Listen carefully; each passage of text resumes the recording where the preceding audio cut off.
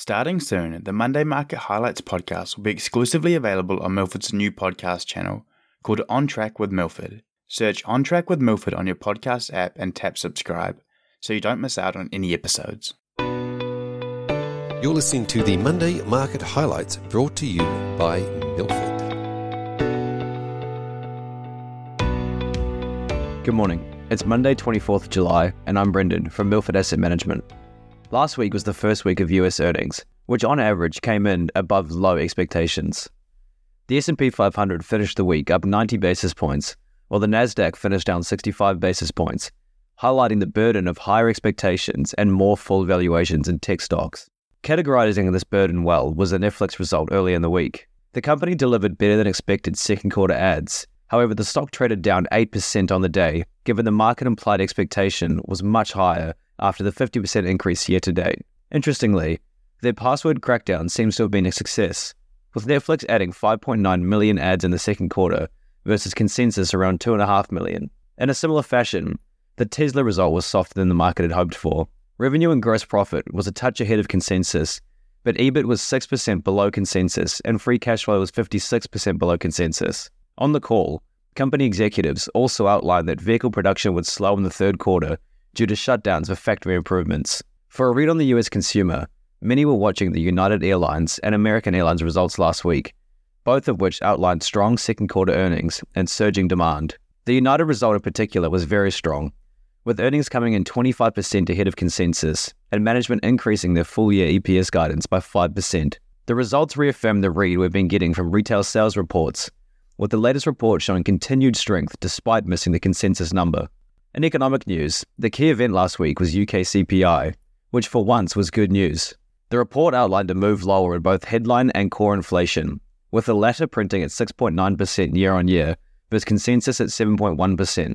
At the headline level, the key downward drivers were transport and food, with smaller downward contributions from a range of categories. The negative in the print was the services inflation number that printed at 7.2% year-on-year from 7.4%, some 50 basis points above the Bank of England forecast. This number has been a major focus for them given the correlation with wages growth, which is running very hot, so this may prove to be the swing factor on whether the bank hike by 25 or 50 basis points at their next meeting.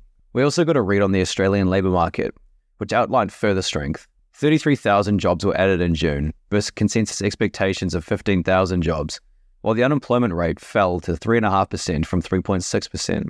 Hours worked bounced 0.3% month on month, indicating strong household income and a positive read for the second quarter GDP number. New Zealand CPI came in at 6% for the second quarter, a touch above consensus, but 10 basis points below the RBNZ forecast. Non-tradables inflation, which is the best measure of domestic inflation, printed at 6.6% year-on-year versus RBNZ expectations of 6.3%, outlining the stagflationary issue the RBNZ is contending with. In Trans-Tasman equity news, Flight Centre lifted its EBITDA forecast by 7%, with leisure and corporate both contributing equally to the upgrade, with no signs of demand weakening in either channel. The result is in line with global peers, outlining the resilience in services spending in key geographies. Ampol reported their first half results, which outlined a weaker refining performance, but strength in non-refining.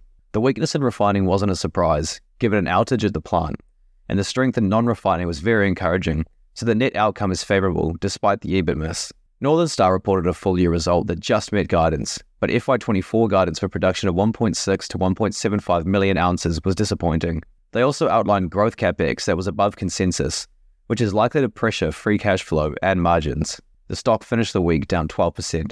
JUL-listed steel company, Vulcan Steel, downgraded FY23 EBITDA by 8%, outlining higher acquisition integration costs. They noted that margins are still tracking to expectations, but steel volumes are down 13%. Given the economic sensitivity of the stock, the downgrade wasn't taken well, despite it being largely attributed to acquisition costs and not underlying performance, with the stock finishing the week down 15%.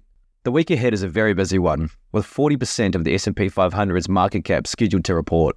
We also get a flurry of key economic data, including the Fed's preferred inflation measure, the PCE, as well as Q2 US GDP and global flash PMIs, which will help us understand the growth outlook. The other key events are the FOMC and ECB meetings, where a 25 basis point hike is expected at both.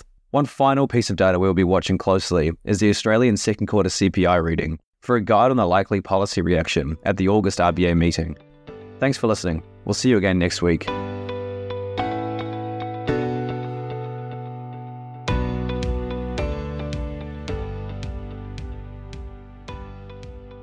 Don't forget, this podcast is moving to Milford's new podcast channel.